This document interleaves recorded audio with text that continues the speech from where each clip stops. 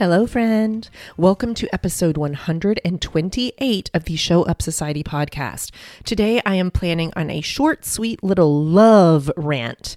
I am reminding you that mindset is a practice. You must actively, purposefully, consciously practice your mindset, especially the mindset of looking at what you are already doing well. I know I have said this many, many times on my podcast and in my Instagram, but it is worth the repetition because I see so many humans not wanting to practice it.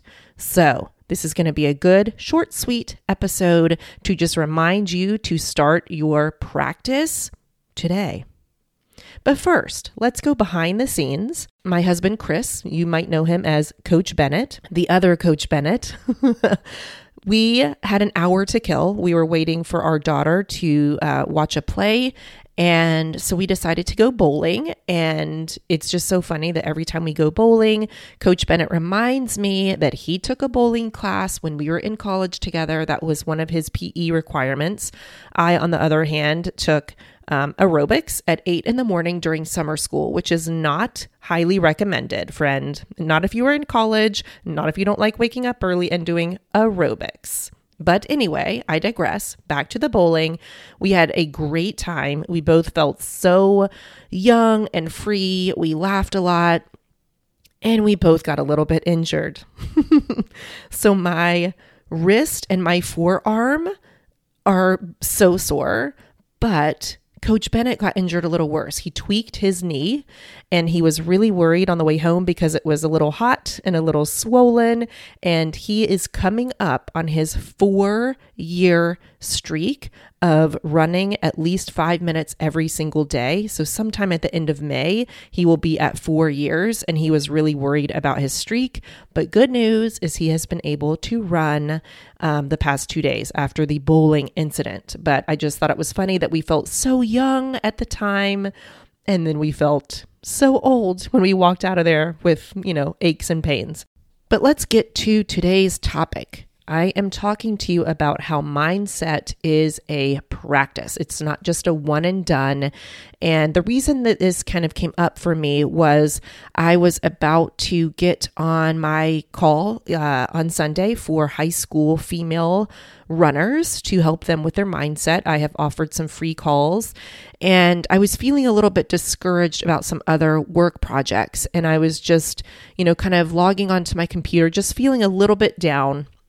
And I looked out of the window to my office and I saw a hummingbird, and it just started flying towards my window. And at first I was terrified that it was going to crash into the window, like if it saw a reflection of the sky, but it didn't. And it literally just hovered there for like at least 7 seconds. And that's a really long time. If you actually time out 7 seconds, that's a really long time that we just stared at each other face to face.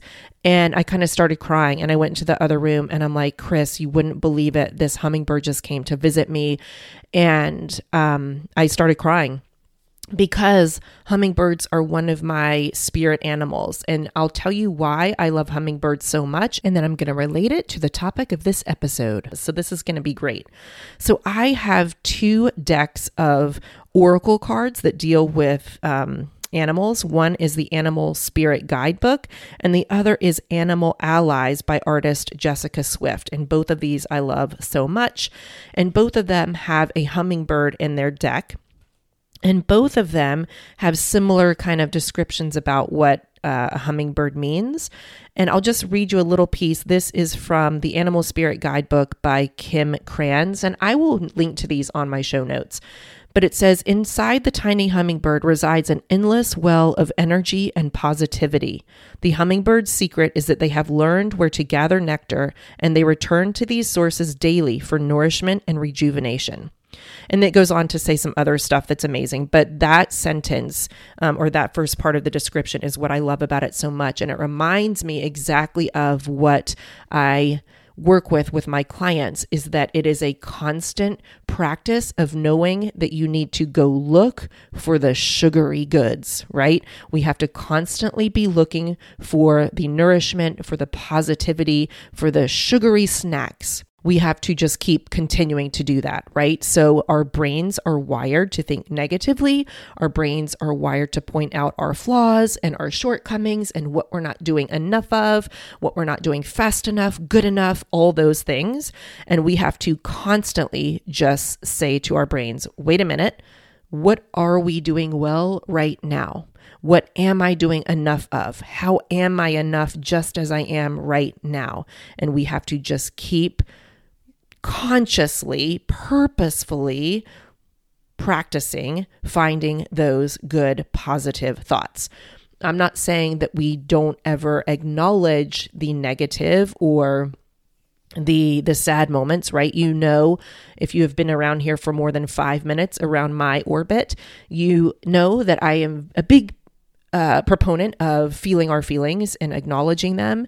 And also, I am a big proponent of looking at what we are already doing well and finding those jewels within ourselves, because every single day, just by the mere fact that you are a human and you are alive, there are amazing gems inside of you, things that you are doing well, delicious little sugary treats, things that you are enough, that you are doing enough of, that you have your skills and talents and you are overcoming things and you are dealing with hard things and you're being kind to people. You're helping people stay alive, right? We have so many things that we offer to this world. And so we have to just be the hummingbirds and constantly go looking for the good inside of ourselves. So we acknowledge that the brain is going to give us some negative stuff.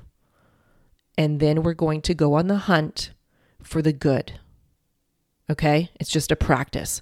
Every day. You can, if you forget to do this, that negative feeling, that kind of down in the dumps feeling, that discouraged feeling, that defeated kind of feeling, when you feel that around you, when you feel that darkness or that bleakness, remind yourself, now is the time when I am going to practice finding the gems, the nourishment, the positivity. There is something here inside of me. I just have to look for it. And I promise you that if you look for it, you will find it.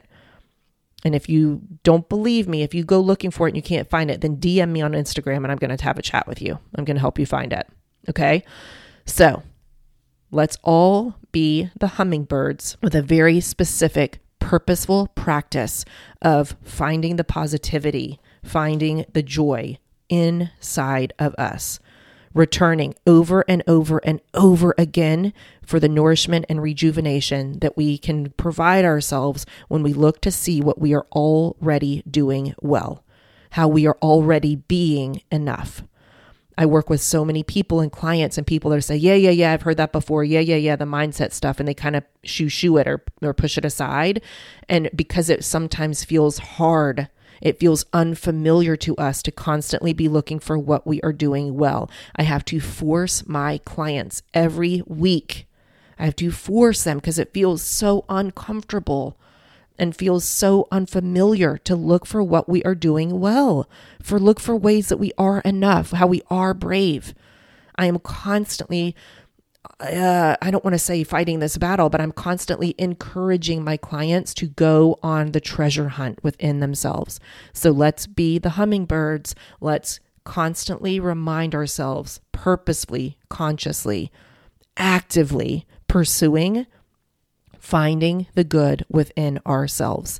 You will feel so much better when you go out into the world knowing that you have so much inside of you already, just as you are right now. You will develop a practice where you actually go do and be even more good things in the world because you have already found the ones that you already have. Okay? So let's all be the hummingbirds. Let's be active, conscious pursuers of what is good inside of us already. Okay, my loves? That's all I got for you today.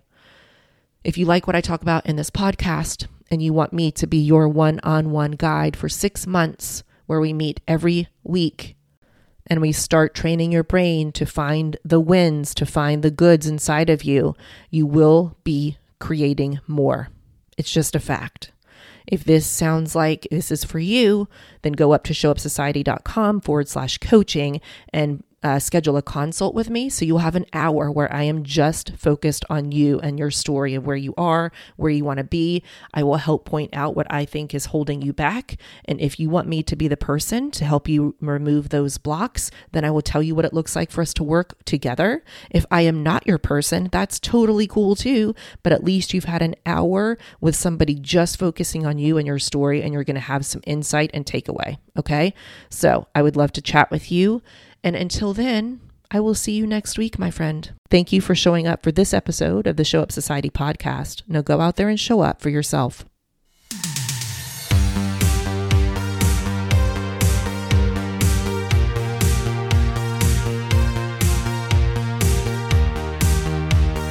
Loyal podcast listener, thank you so much for listening all the way through the end of this episode. I would love it if you would go to my Instagram at Show Up Society and find the post that correlates to this podcast episode. And in the comments, leave me an emoji of what your spirit animal is. Okay? I can't wait to see it. It'll be our secret thing. And I can't wait to see all the spirit animal friends I have out there in the world. Okay? Thanks for being you. See you next week.